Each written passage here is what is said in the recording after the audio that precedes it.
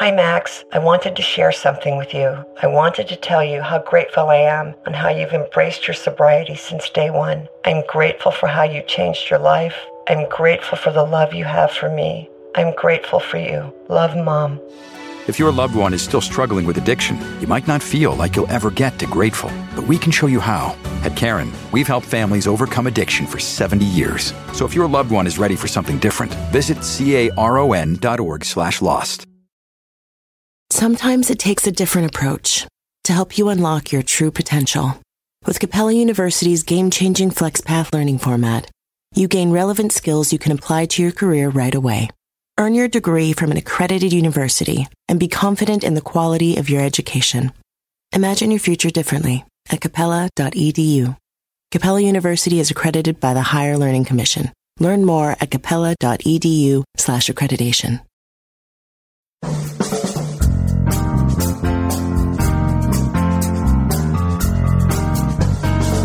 Brett McKay here, and welcome to another edition of the Art of Manliness podcast. If you struggle with getting your financial house in order, you may feel that what you need is more information on how things like stocks or IRAs or budgets work. However, my guest today would say that what you actually need most of all is a better understanding of the relationship that your parents and even your grandparents had with money and how the money scripts they've passed down to you have affected your own thinking about finances. His name is Brad Klontz. He's a psychologist who specializes in money issues, and he's the author of the book Mind Over Money: Overcoming the Money Disorders That Threaten Our Financial Health. We begin our conversation discussing what Brad calls the big lie in personal finance. Brad then explains how money scripts from your childhood can keep you from making progress with your finances in adulthood. We dig into why you can feel shame over being both poor and rich, why it's hard to move ahead from the socioeconomic status you came from, and easy to get dragged back into a financial comfort zone, and how you can break out of old ingrained patterns. We end our conversation with how to be more intentional about the money scripts you're passing down to your own kids, including why you shouldn't tell them we can't afford that. After the show's over, check out our show notes at aom.is/moneyscripts. Brad joins me now via clearcast.io.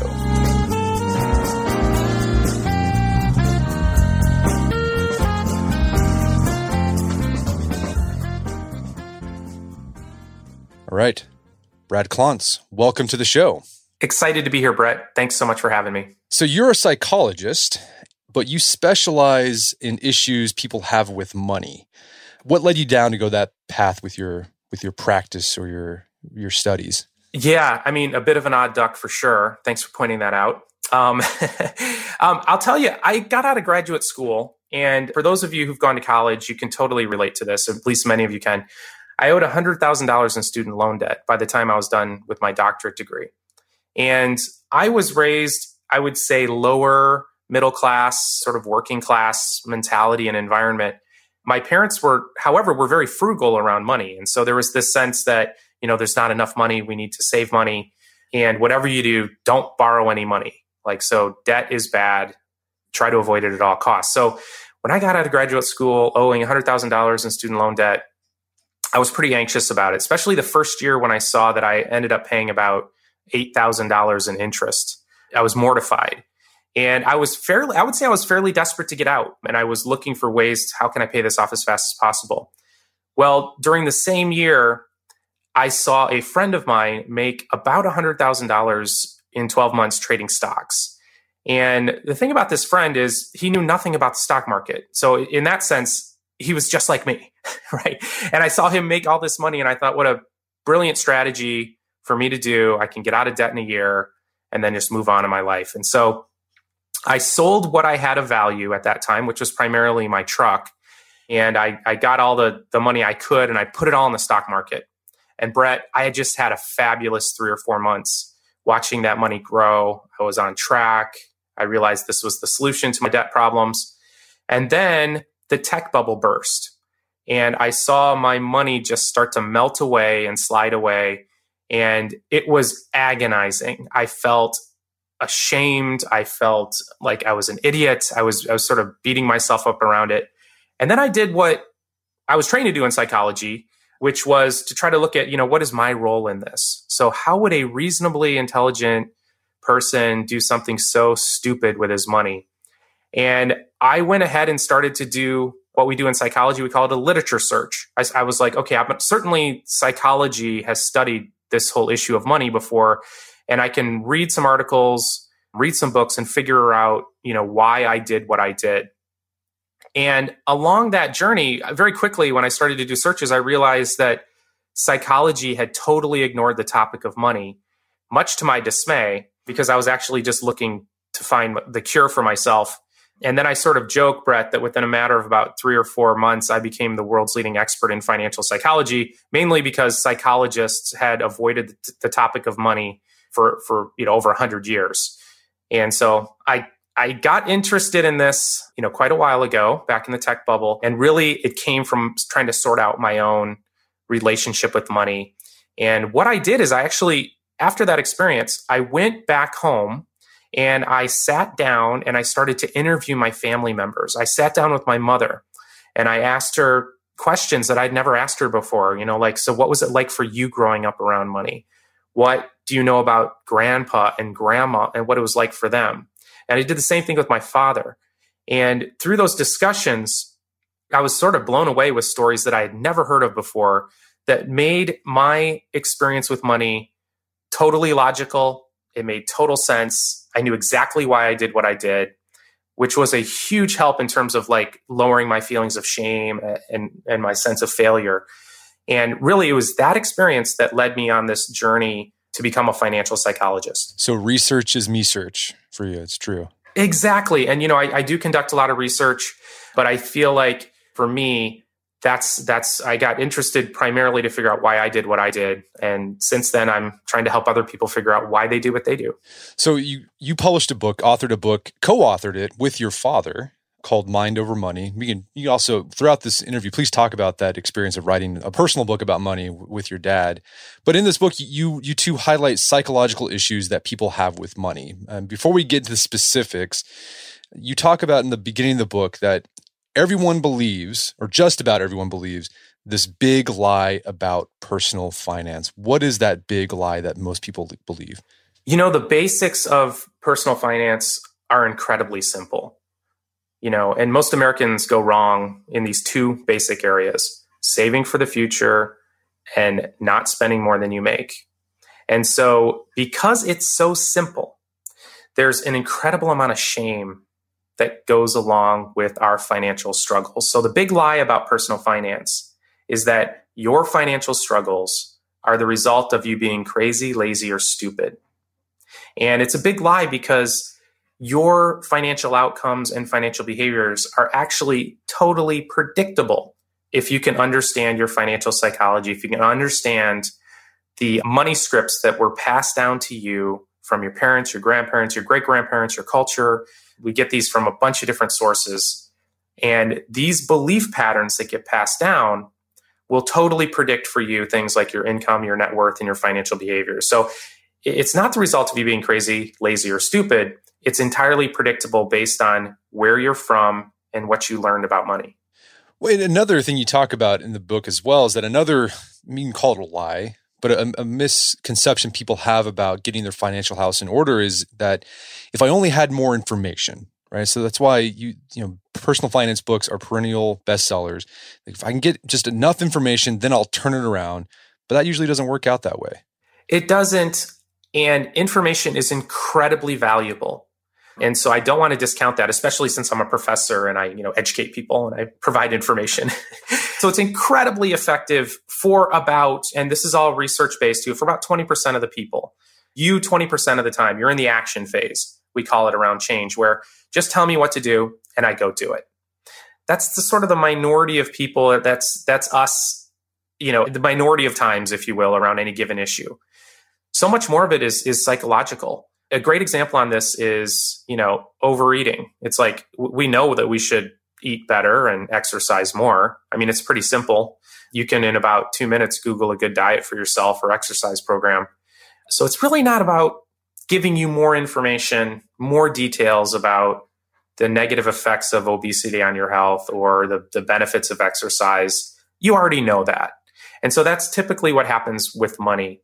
Our problems with money aren't that complicated. It's not like, I'm in financial trouble and I have a ton of financial stress because I don't know the difference between a traditional IRA or a Roth IRA.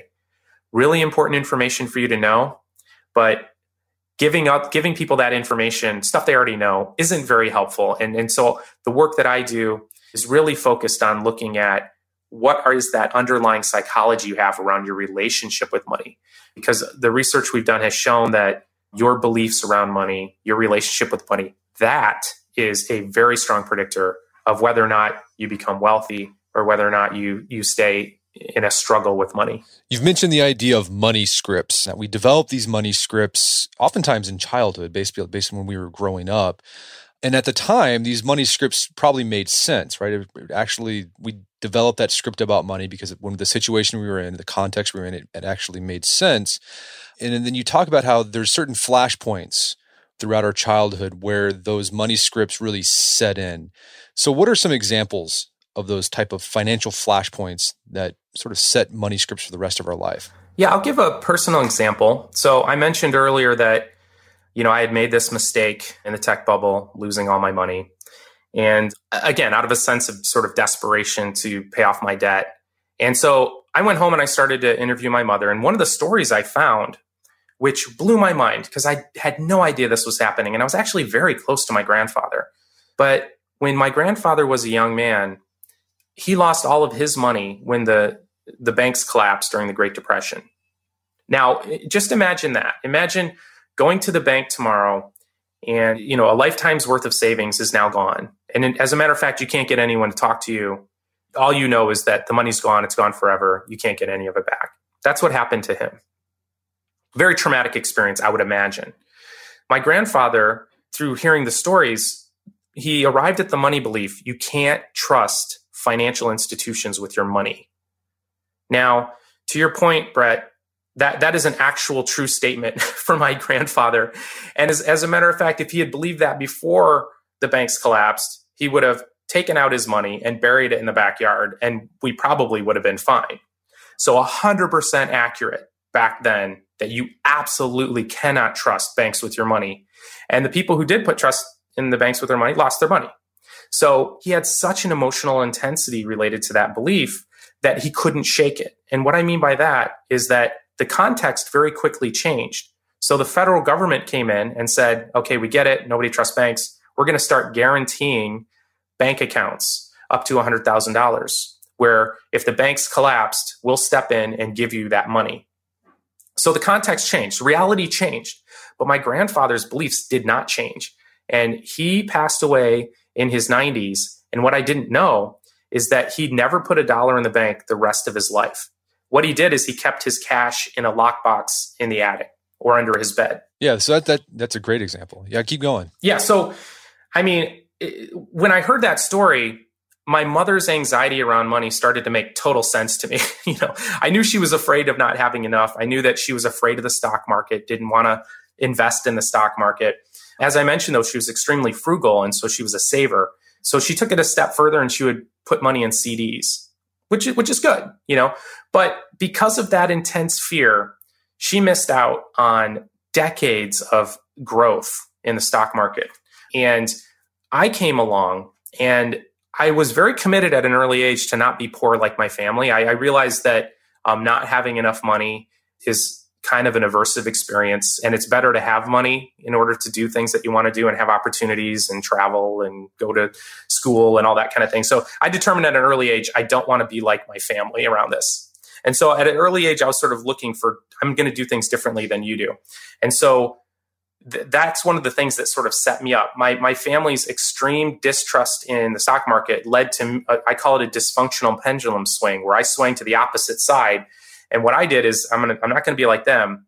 Instead of taking a balanced approach, I did the opposite. So I took all my money and I put it not just in a financial institution, but in the riskiest possible stock market sector. And I put all my eggs in one basket. And so that's a hugely, dysfunctional pendulum swing in the opposite direction, which wouldn't have made any sense to me unless I had done that history. And then it made total sense. Here I am trying to sort of desperately not repeat the patterns my family was in. I didn't know the full story. And I went to an extreme behavior on the other side. So money beliefs, like, you can't trust banks with money. You can't trust the stock market, which, by the way, an entire generation of millennials are struggling with this and have been struggling with this because they saw their parents lose their money and homes back in 2008. And so there's been studies showing that this belief that you can't trust the stock market or it's not a good approach in terms of growing your wealth is something that an entire new generation is dealing with. These beliefs, we call them money scripts in our research, and they're typically passed down through the generations. They're typically rattling around in your subconscious. One of the problems with our relationship with money is a big taboo topic. So we don't talk about it. We don't talk about it much. And so there's not a lot of opportunities for us to examine our thinking and to challenge and change it, or to hear what our friends' parents are thinking about money, or our aunts and uncles, or other people who are further along or more successful. It's kind of a taboo topic. So we're left to sort of make up these stories and try to sort it out ourselves. And so these money scripts are incredibly powerful. The studies we've done have shown that they predict your income, your net worth, your level of debt, the socioeconomic status you grew up in, and a whole host of financial behaviors. And so I think there's a lot of value in examining, what did your mother teach you about money? What did your father teach you about money? What experiences did you have growing up around money?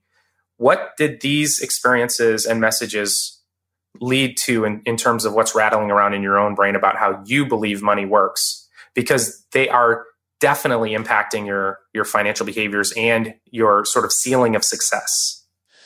Okay, so a flashpoint is sort of a moment surrounding money that's like emotionally charged, highly emotionally charged. So a stock market crash could be one. A parent losing a job could be one of those flashpoints, and that could ripple down through the generations. But you also, besides these events, these moments that can sort of be the origin of these money scripts, you also talk about how our relationships with other people can set us up into a financial comfort zone that will stick with us for the rest of our life. Even though, our financial situation might have changed, we still feel comfortable in that comfort zone. And so we still carry those scripts that allow us to live within that comfort zone.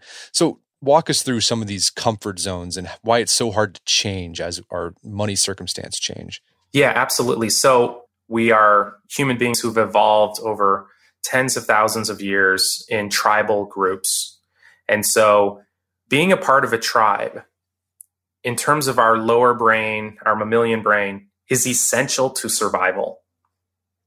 So, 50,000 years ago, if you were separated from your tribe, or exiled, you died. You died and your children died. And that was it for you. So our status and connection with a tribe is so critically important to us on a psychological level that even today, we will utterly destroy ourselves financially in order to stay within our family group or tribe. This is sort of how we're wired. You've heard many stories, I'm sure, of people who come into massive amounts of money, let's say winning the lottery, or athletes who come into big contracts, or musicians who come into big contracts, who then take this money and then totally get rid of it and destroy it and live totally irresponsibly, and then it's all gone. And it's real easy to sit back and go, oh my gosh, these people are idiots, right? Like if that happened to me, I wouldn't do that. I'd be much more fiscally responsible. But what happens is that chances are your top closest family members and friends are around the similar socioeconomic level as you are. And it's almost a culture.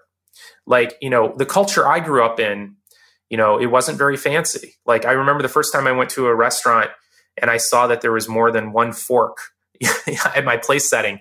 And I'm like, there's 3 of them. What am I supposed to do with all these forks? I immediately felt like I was outside of my comfort zone in a big way. I wasn't sure exactly how to behave. I looked around, people are dressed differently than me. They're acting differently than me. It was an incredibly uncomfortable situation. And you've probably had an experience like that either on that end or going into an area where people have much less than you and they drive different cars and they dress differently, and you're feeling uncomfortable because people are staring at you and they can tell you don't belong there, and you're not even sure exactly how to operate, keep yourself safe or whatever. And so those are examples of sort of getting out of that financial comfort zone. And it's amazing how so many of our behaviors, especially if people are trying to enter into a higher socioeconomic level. So let's say they grew up relatively poor, they go to college, and now they're making much more income than their family or friends, or as I said, they come into some sort of like sudden money event. We're actually wired to get rid of that money to get back to our comfort zone. So it's extremely powerful. And so to override that, you have to be extremely conscious of what's happening, because emotionally, you're going to just feel a sense of disconnection and probably panic that could lead you to make some bad financial decisions. And it can go the other way too. You could start off in a higher socioeconomic level and then you lose a job, but you still feel comfortable in that level. So you'll take on debt to maintain appearances so you can go to the country club or whatever it is that your group does. Yeah, that's a really good point. And that's not an uncommon experience because people are feeling sort of ashamed or that like they don't belong. And so they'll do whatever it takes to sort of maintain their status in a tribe.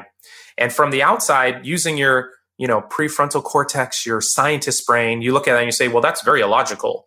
You should just sell your house and move to a middle-class home. That's fine. And you should get rid of your luxury car and get a Honda or Toyota. And this is a totally reasonable thing to do. Of course you should do that. That's what the rational brain says. But that emotional brain that's very much linked to tribal survival feels an incredible sense of anxiety. And you'll actually see people with that amount of strain actually take their own life.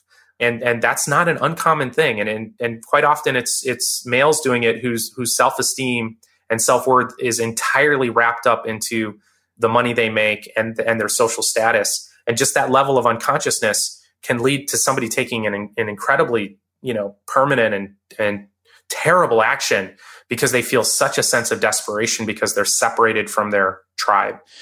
Okay, so let's get into some of these money disorders, sort of in specifics. We've been talking about a few of them so far, but the first one you talk about in the book is this money disorder called money avoidance.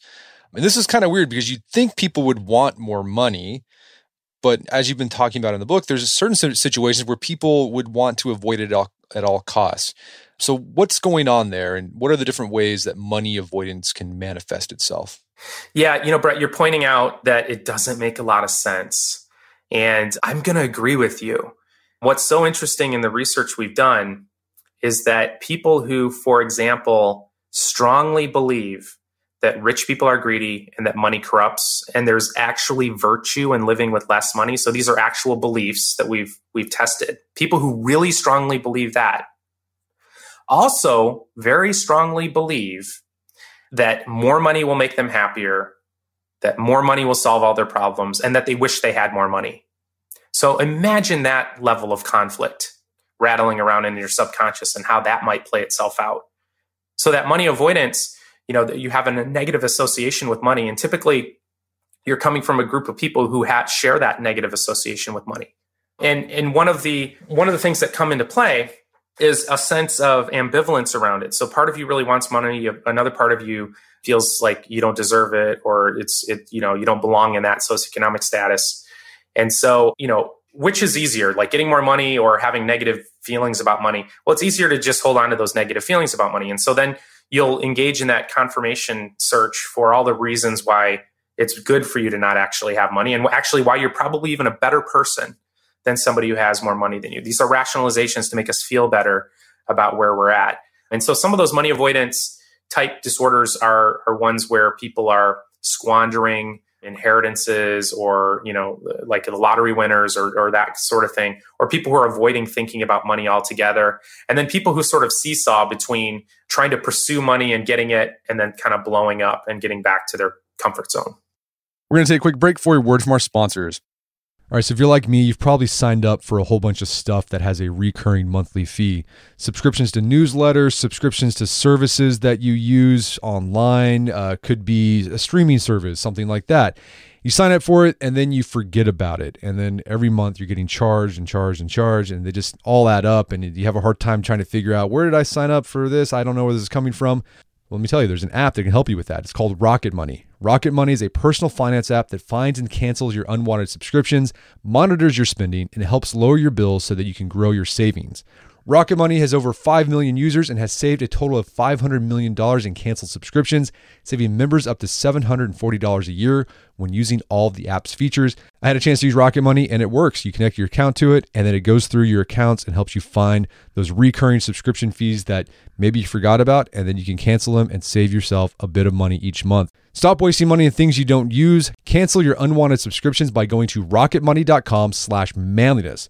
That's rocketmoney.com/manliness, rocketmoney.com/manliness. Did you know Fast Growing Trees is the biggest online nursery in the U.S. with more than 10,000 different kinds of plants and over 2 million happy customers in the United States? You can grow lemon, avocado, olive, or fig trees inside your home on top of the wide variety of houseplants available. Fast Growing Trees makes it easy to order online, and your plants are shipped directly to your door in 1 to 2 days. And along with their 30-day Alive and Thrive guarantee, they offer a free plant consultation forever. So I use Fast Growing Trees to order not an indoor tree, but an outdoor tree. There is an oak tree that was in our front yard that died a few years ago due to heat stress. Had to cut it down. There's been a blank spot that I wanted to put another tree there. I wanted a maple tree that turned bright red during the fall. And I went on Fast Growing Trees, found the tree that fit the criteria that I was looking for. Turns bright red. It's a maple tree that turns bright red in the fall. So if you want to try Fast Growing Trees, right now they have some of the best deals online, like up to half off on select plants. And listeners to our show get an additional 15% off their first purchase when they use code manliness at checkout. That's an additional 15% off at fastgrowingtrees.com using code manliness at checkout. Fastgrowingtrees.com, code manliness. Offers valid for a limited time. Terms and conditions may apply. Picture that thing you've always wanted to learn. All right, you got that in your head? Now picture learning it from the person who's literally the best at it in the world. That's what you get with Masterclass. This year, learn from the best to become your best with Masterclass. Masterclass offers over 180 world-class instructors, and many of these instructors are former AOM podcast guests. You can learn negotiation from Chris Voss, leadership skills from Jocko Willink, how to master your habits with James Clear. Plus, every new membership comes with a 30-day money-back guarantee, so there's no risk. So recently I went through the masterclass on negotiation with Chris Voss. A lot of useful information in there. Talked about the value of no in negotiation, how to use your body language and speech patterns to get your best out of a negotiation. Very well done. I really enjoyed it and got a lot out of it. Right now, listeners of our podcast can get an additional 15% off an annual membership at masterclass.com/AOM. Get 15% off right now at masterclass.com/AOM. Masterclass.com/AOM. Check out the masterclass on negotiation with Chris Voss. All right, if you have a family, then you need to get term life insurance to protect them. It's one of the smartest financial decisions you can make, and the start of the new year is the perfect time to get it done so you can focus on whatever else the year has in store for you. Fabric by Gerber Life was designed by parents for parents to help you get a high-quality, surprisingly affordable term life insurance policy in less than 10 minutes. Fabric has flexible policies that fit your family and your budget, with quality policies like $1 million in coverage for less than $1 a day. There's no risk to apply. They have a 30-day money-back guarantee, and you can cancel at any time. I remember when I was a new dad, I had a lot of thoughts going through my head. One of them was, how can I take care of my family when I'm gone if something happens to me? Well, so one of the first things I did, I got term life insurance, one of the best decisions I made. Join the thousands of parents who trust Fabric to protect their family. Apply today in just minutes at meetfabric.com/manliness. That's meetfabric.com/manliness. MEET fabric.com/manliness. Policies issued by Western Southern Life Assurance Company, not available in certain states. Prices subject to underwriting and health questions. And now back to the show. So you highlight examples in the book of people who grew up in a family or a household where money was bad. Rich people are evil, and so once they inherit money, or get a lot of money, they give it to family members or just squander it. But you also highlight examples of people who grew up in well-off families, and they made them feel uncomfortable because they weren't like the rest of their peers. Like I think there was an example of a girl, parents were really rich. And she got dropped off by a chauffeur and had a nanny that would come to the parent teacher conference. And it kind of set her up for, going in, she could have had a great life, but she just shunned money because it made her feel awkward. And it's not uncommon to have shame about having too little and feeling really embarrassed about that. But studies also show that people feel ashamed and embarrassed when they have more than the people around them. And so a lot of it has to do with, who's in your neighborhood and who are you hanging around? And for many of our clients, and you're mentioning one in her story, is when you're growing up around people who don't have as much than you can start to feel really bad about yourself. Yeah, so you have more than people, but you're feeling bad about yourself. What's that about? Well, the fact is that you're not belonging to the tribe, and so you're feeling like a sense of threat and not a lack of belonging. And so this is not an uncommon experience where people grow up having wealth and feeling ashamed about it and embarrassed and feeling guilty about it, because compared to the people closest around them, they don't belong and they don't feel a sense of connection. And so they link that to money. And so their little brains as kids say, it's bad to have money. if you want to have love and connection, you need to not have money. And so that's the interesting thing about these money scripts is they're very often developed with a childlike mind because we're children when we're developing them. And we don't really sit back and think about them. Like, is that really true? Is that really accurate? Well, let me look at the pros and cons and weigh the evidence. That's not what kids do. They're just sort of like, we have money. We're not, my friends don't. I feel bad. They look at me weird. Okay, I don't want any money. And so that gets played out in adulthood where people will, as I said, engage in self-destructive financial behaviors or somehow sabotage themselves right before they reach success or live, basically way below their means, not out of sense of this is how I want to live my life, but out of sense of guilt. And I mean, how do you overcome that money avoidance disorder? Is it just a matter of being self-aware, or is there some work you have to do? I think awareness is hugely important and valuable. And quite often you do need to do some work, some extra work related to that. But since money is such a huge taboo topic, for many people, this is sort of like a light bulb popping on for them for the first time because we just don't really talk about it that much. And there's not a lot of places where you can go and examine this. And so I think just having some consciousness, like it did for me with my grandfather, just understanding that fear and that anxiety of not having enough is something that just goes back for generations in my family. And so when I'm experiencing, it gives me another perspective, like, well, I don't have to do the same thing they did. So I can actually engage my scientist brain a little bit by putting that into perspective. And so the other thing that we do on a very practical level with entertainers we work with and athletes and other people who've come into large sums of money, part of what we do in their financial plan is how can, if your value is to help family and friends and community, which is incredible, that's not a value that I would discourage anyone from having. It's kind of essential, I think, to how we function as a society. So how can we meet those needs of wanting to love and support your family, friends, and community in a way that will be helpful for them, not hurtful? If you just give money to the average person without sort of, some structure to it, and let's imagine somebody who's been living at a certain level for years, or maybe not be a great manager of money themselves. I mean, you're probably not helping them very much by giving them a bunch of money. They'll probably just blow through it or spend it irresponsibly or whatever, and it's gone. I mean, this is the pattern for most of us that I mentioned. All of a sudden you get a bunch of money and it creates a sense of anxiety or excitement or whatever, and then it all disappears.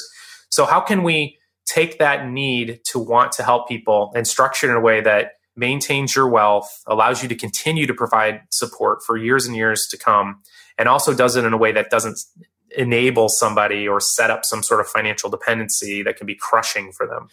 And what sort of advice do you give your clients who they come into money, or they graduate college, they're first to graduate college and they get a good job, but their family is still where they were, and then they start experiencing the friction with offhand remarks, right? Sort of cutting remarks.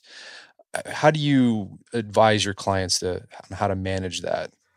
Yeah, and it's a very real experience, Brett, and it's a very painful experience for many people. And so it's a combination typically. So obviously a lot of it has to do with the exact situation, the exact people involved, but typically it's a combination of perhaps you're not going to be quite as, and this happens in research too, like people who actually have more money than the people around them tend to be more secretive about it for very good reasons. And some studies have shown that, children of wealthier families, they totally get that people don't like them and judge them because they have more money. And so they're actually pretty secretive about it, and they don't want to flaunt it, and they don't want to show it off because they're worried about people not seeing them for who they are and judging them. So part of it is that in terms of like, how much are we going to disclose? What's a good thing to disclose? And then what sort of conversations might you need to have? And by the way, some relationships can't tolerate this. So let's say that you have a family assumption that, there's 6 of us, you come into money, you're going to break it up into, 6 portions and give it to us. And by the way, this is not an unusual assumption that can come from a family system. And so how are you going to handle that? I mean, that's the question. And for some people, they have to be willing to have some difficult conversations. I'm not going to do that. And that comes with a tremendous amount of risk. Maybe people aren't going to want to be around you anymore, or love you anymore, or like you anymore, or talk to you anymore. That's a very real thing. And so typically it's trying to strike a balance between, Is it your value to try to help your family in a very direct financial way? And if so, how can we do that in a way that takes care of you and takes care of them? So let's move on to another money disorder, which is the opposite of money avoidance, which is money worshiping. So what are the scripts that are going on there with money worshiping? Yeah, these are very common in our culture. And they are beliefs like more money will make me happier. More money will solve all my problems. Things will get better when I have more money. And, there's some scientific evidence to prove that that's actually correct. Okay. So it is true that being in poverty is a terrible experience for people, and that their happiness actually goes up when they enter that middle class level. And the number shifts, but typically it's the median income in the United States. You're able to pay your rent or mortgage, you're able to put food on the table, you're able to take care of the basic needs of your family. So there's a certain level of stress that you no longer have. So totally true. More money will make you happier and solve a lot of your problems once you hit that level. Now, what's interesting is that most of the research shows that money above that level, there's no correlation between happiness and having more money. And so that belief, which becomes very true as you're moving into the middle class, becomes utterly false as you're moving up into higher socioeconomic areas. Now, not to say that, a happy person can't, find other ways to express their happiness and enjoy life more by having more money. It's just to say that odds are it won't, and odds are it won't happen for you as much as you might think it would. So money worship is really this intense belief that's enduring that, money's going to solve all my problems. And frankly, it won't.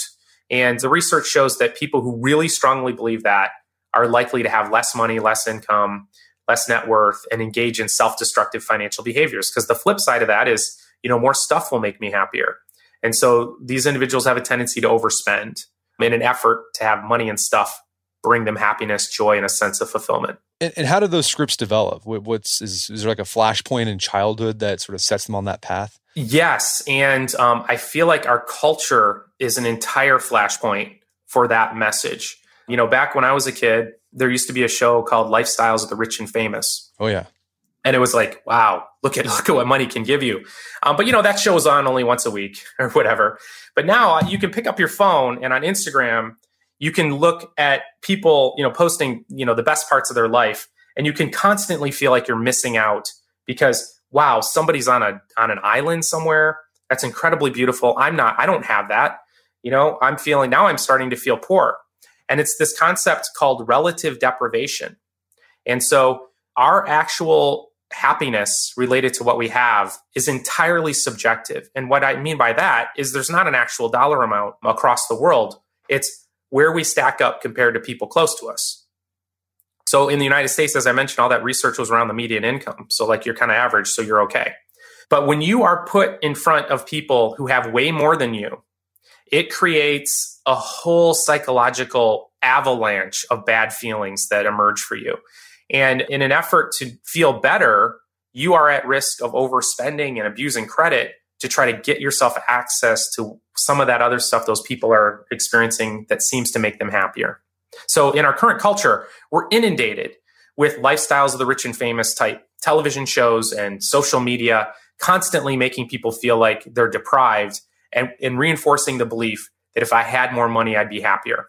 Yeah, that relative deprivation thing can be a booger because there's been studies where they show, you highlight this in the book, where people would rather make, like they have an option of like making more money, like just, more than they're making right now, or making less than someone else, even though, what I'm talking about? So it's like they'd rather make less money as long as like they're not making less money than the guy next to them. Yeah. Perfect example of how crazy we are when it comes to money in terms of our logical brain. And you're referencing a study that was done with Harvard graduate students where they asked them, would you rather make $100,000, but you're like, I don't forget the numbers, but this is essentially what it was. Would you rather make $100,000, all your friends are making $200,000? Or would you rather make $50,000, but your friends are making $25,000? So, obviously you should pick the 100,000 because that's twice as much as 50,000. But the majority of those Harvard graduate students said, I'd rather make half as much, but more than my friends. And that makes no logical sense. That's why you have to think about that emotional brain, that tribal brain, because it makes perfect sense when you look at it from that angle. And I imagine this money worshiping can also be the result of being deprived in childhood. So maybe you had a hard childhood and you come into money and you're like, man, I'm going to spend this money because I didn't get to do this as a kid.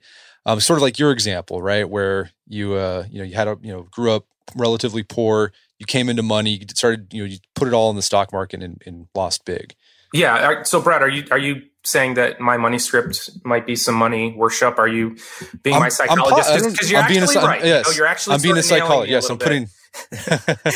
Yeah. So no, it's totally true. And people who grow up in lower socioeconomic levels, that belief is really common because, as I mentioned, not having enough money for basic needs can be a really uncomfortable and somewhat traumatic experience for many people.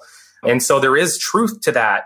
The problem is that the truth only extends to once your basic needs are met. And so if you're not balancing that truth with the actual things that will actually make you happier, which, by the way, aren't money, it's close relationships, it's being immersed in an endeavor that you love, that fulfills you.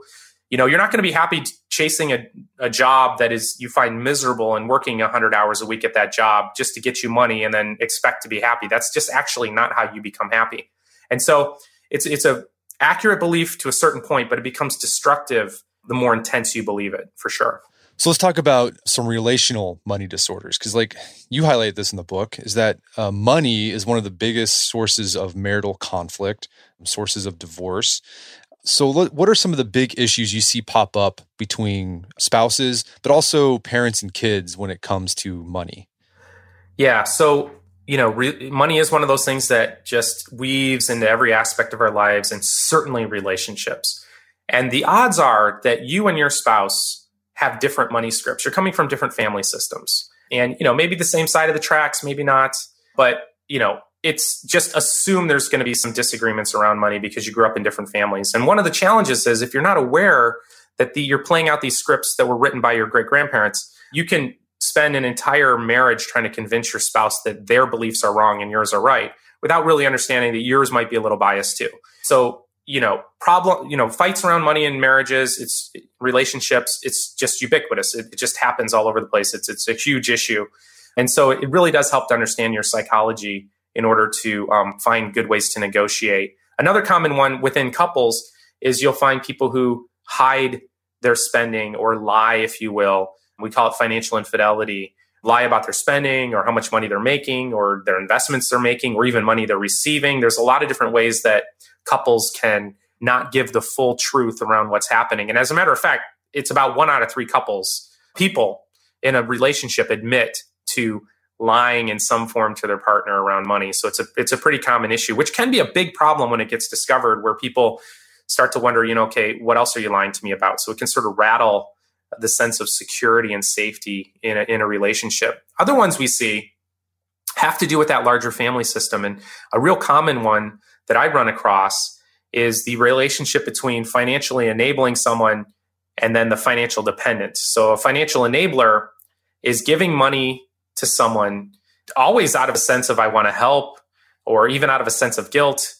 So it's financial help, but it hurts. So that's the enabling part. It hurts because money is an incredibly powerful reinforcer.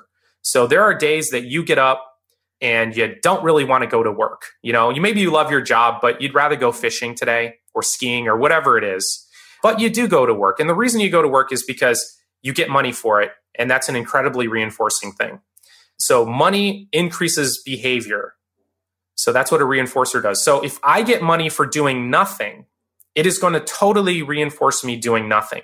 Or if I get money for begging my parents to give it to me, and then they give it to me, it's going to increase my begging my parents to give it for me. This is just human nature. So, I'm not criticizing people who are financially dependent. It could happen to anyone. You could set up that situation and create this in anyone. And so the financial enabler is giving money that actually hurts. And on the financial dependent side, and studies have shown this, the research we've done, financial dependence leads to a sense of a lack of creativity, a lack of drive, a lack of life satisfaction, and even resenting the people who are giving it to you, because invariably there's some strings attached. And so that financial dependent personality is a really tough way to go through life. And what's interesting is that personality is really similar in terms of how they look at the world and their experience of the world for people who come from like multi-generational welfare families to multi-generational trust fund families. You'll find in both of those individuals sort of a fundamental lack of drive, a lack of passion, some self-loathing, and then of course resentment towards the source of the money. So I'm listening to this, the relational aspect, and I'm a dad, and I'm thinking, okay, what can I do to make sure that my kids have a healthy relationship with money, and that I don't pass on any money scripts that I might have picked up because grandfather or grandma experienced the Great Depression, and I still have that with me for whatever reason. So what can parents do to sort of break that cycle that might be going on within their family? Brett, I'm so glad you asked that. And, I've of course got it all figured out because I'm a financial psychologist, but I do have 2 little boys myself. And so of course I don't at all. And I think being aware of your money scripts and just being aware that you are teaching your children stuff right now today about money. And whether you're talking about it or not, they're picking up on it. And I'll tell you, this is a true story, happened last week. My wife and I are in the middle of moving, which is a very stressful thing. And my son, for whatever reason, he said, "Dad, I wish I had $1 million." And, now I'm curious. I'm like, wow, that's interesting. He's 6. I'm like, well, what would you do with $1 million? And he said, I would take the money and I would give it to pay for the movers. And I was like, oh my gosh, he must have overheard us talking about paying the movers. And so by paying attention to that, first of all, I feel like, huge mistake. Like my son overheard this. Oh no, now he thinks he needs to chip in or whatever. Where did he get that idea? But my awareness of that gave me an opportunity to sit down with him and say, you know what, son, you don't need to worry about that. We've got it covered. We can totally afford it. I appreciate your thinking about us, but that's not something you would need to worry about. So assuming you don't need to worry about that, what else would you do with the $1 million? So this is just a really, personal example that happened just the other week. And again, I'm a father and we are giving messages to our children every single day. And I think just really being conscious of that and noticing if they're saying something that seems to be a money script, that we can work with them a little bit and sort of expand it. And that's really what health is in terms of money beliefs, is making that belief more accurate in more situations. So, for example, the belief that rich people are greedy, certainly true that, some rich people are greedy. So now all of a sudden that becomes a much more accurate statement. It becomes even much more accurate if you say some people are greedy and money can corrupt people, but some wealthy people are incredibly generous and have done incredible things in the world. Now that's a money script that's even more accurate. And so part of it is observing what's happening in your kids, being conscious, of course, as you can in terms of what you're teaching them, but then also looking for those opportunities to sort of expand that definition of whatever script that you have given them, probably unconsciously. Yeah, so that's a perfect example of sort of countering that money avoidance script. But another one would be like with the money worshiping. It's like, hey, money's great, but it can't buy you, can buy you happiness to a certain point, but after that, it's not going to do much for you. Yeah, another one that comes to mind too is I really encourage parents to not tell your kids we can't afford that. I think that's a terrible thing to say, because I would bet you that you probably could. Like if you sold your house and cashed out all your retirement funds, you could probably go to Disney World. And so I don't think you should do that, but I'm just saying that it's not that you can't afford it. So you don't want to give your kids a message that, there's not enough money. But what you might want to do is take that as an opportunity to say, you know what? We're not spending our money that way. And here's the reason why. We're spending it in these other categories. We do want to take that vacation. And so this is what we're going to do. We're going to actually start saving for that. And it's going to take us a year, and we're going to save X amount per year, per month. We're going to put it in this account. And once all that money's saved up, then we're going to, so what you're doing is you're actually educating them on a skill set and a mentality you want them to carry with them. That's a huge mistake in our culture too, is that we have such immediate access to the stuff we want that kids will just watch you want a new TV and then just go buy one. And so what's the message? Oh, when you want something, you just go buy it. And there's this little piece of plastic and you just swipe it and then you get to take it home. And because of that, our kids don't get to watch us saving for something. And so looking to contrive experiences that teach your kids how to delay gratification by modeling it yourself. So pick something that you want as a household. Maybe you can go buy it right now, but how about if you tell your kids you're going to save up for it and involve them in that process? Put a little thermometer on the wall and it goes up until you get that thing you want. because you're teaching your kids how to delay gratification and the importance of saving if you can model it for them. What's your advice to parents when their kids ask them, like, Dad, are we rich or are we poor? Like, what should be the response there? How do you have that conversation? Well, I think that the first thing you should do is to become really curious about that. And so don't just start educating your kid, just say, what do you mean by that? And chances are they'll start to tell you a story about something that someone said or, the context. And then it's your opportunity to start to pass along your values. And so this is a very, personal thing, and for me, I would probably talk about that, compared to the rest of the world, we're incredibly rich, and it's true for just about every American. If you compare yourself to the average income, even if you're on public assistance, you are incredibly wealthy compared to everyone else in the world. And so it's a matter of perspective. And so I would like to flesh it out like that, in many ways we are, and these are the ways we have access to all this and that. And in some ways we're not. Some people have more than us. And so I would talk about it in those terms. Well, Brad, where can people go to learn more about your work in the book?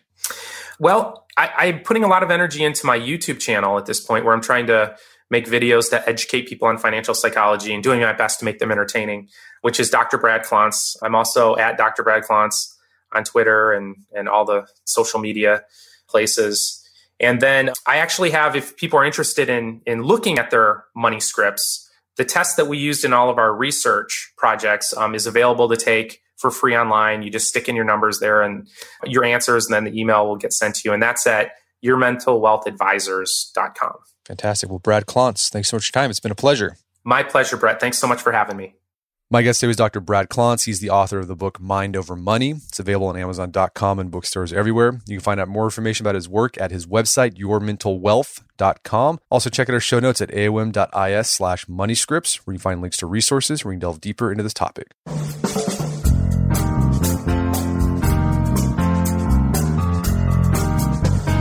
Well, that wraps up another edition of the AOM podcast. Check out our website at artofmanliness.com, where you find our podcast archives. There's over 500 episodes there, as well as thousands of articles we've written over the years about personal finances, physical fitness, how to be a better husband, better father.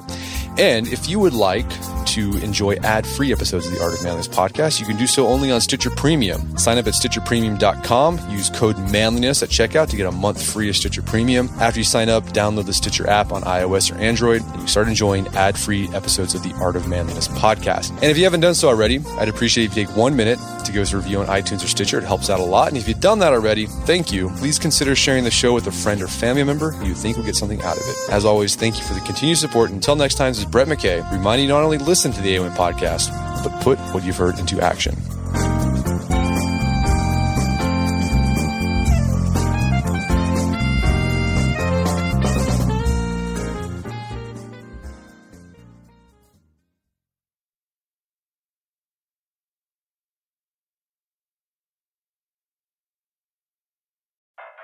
I'm what you might call very good at hide and seek.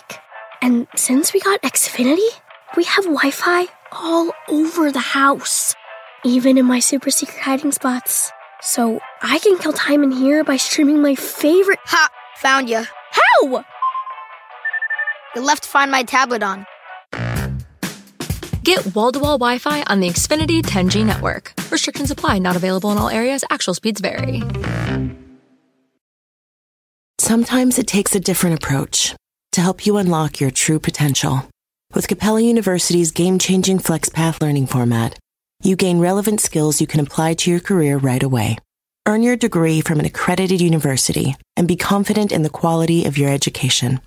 Imagine your future differently at capella.edu. Capella University is accredited by the Higher Learning Commission. Learn more at capella.edu/accreditation.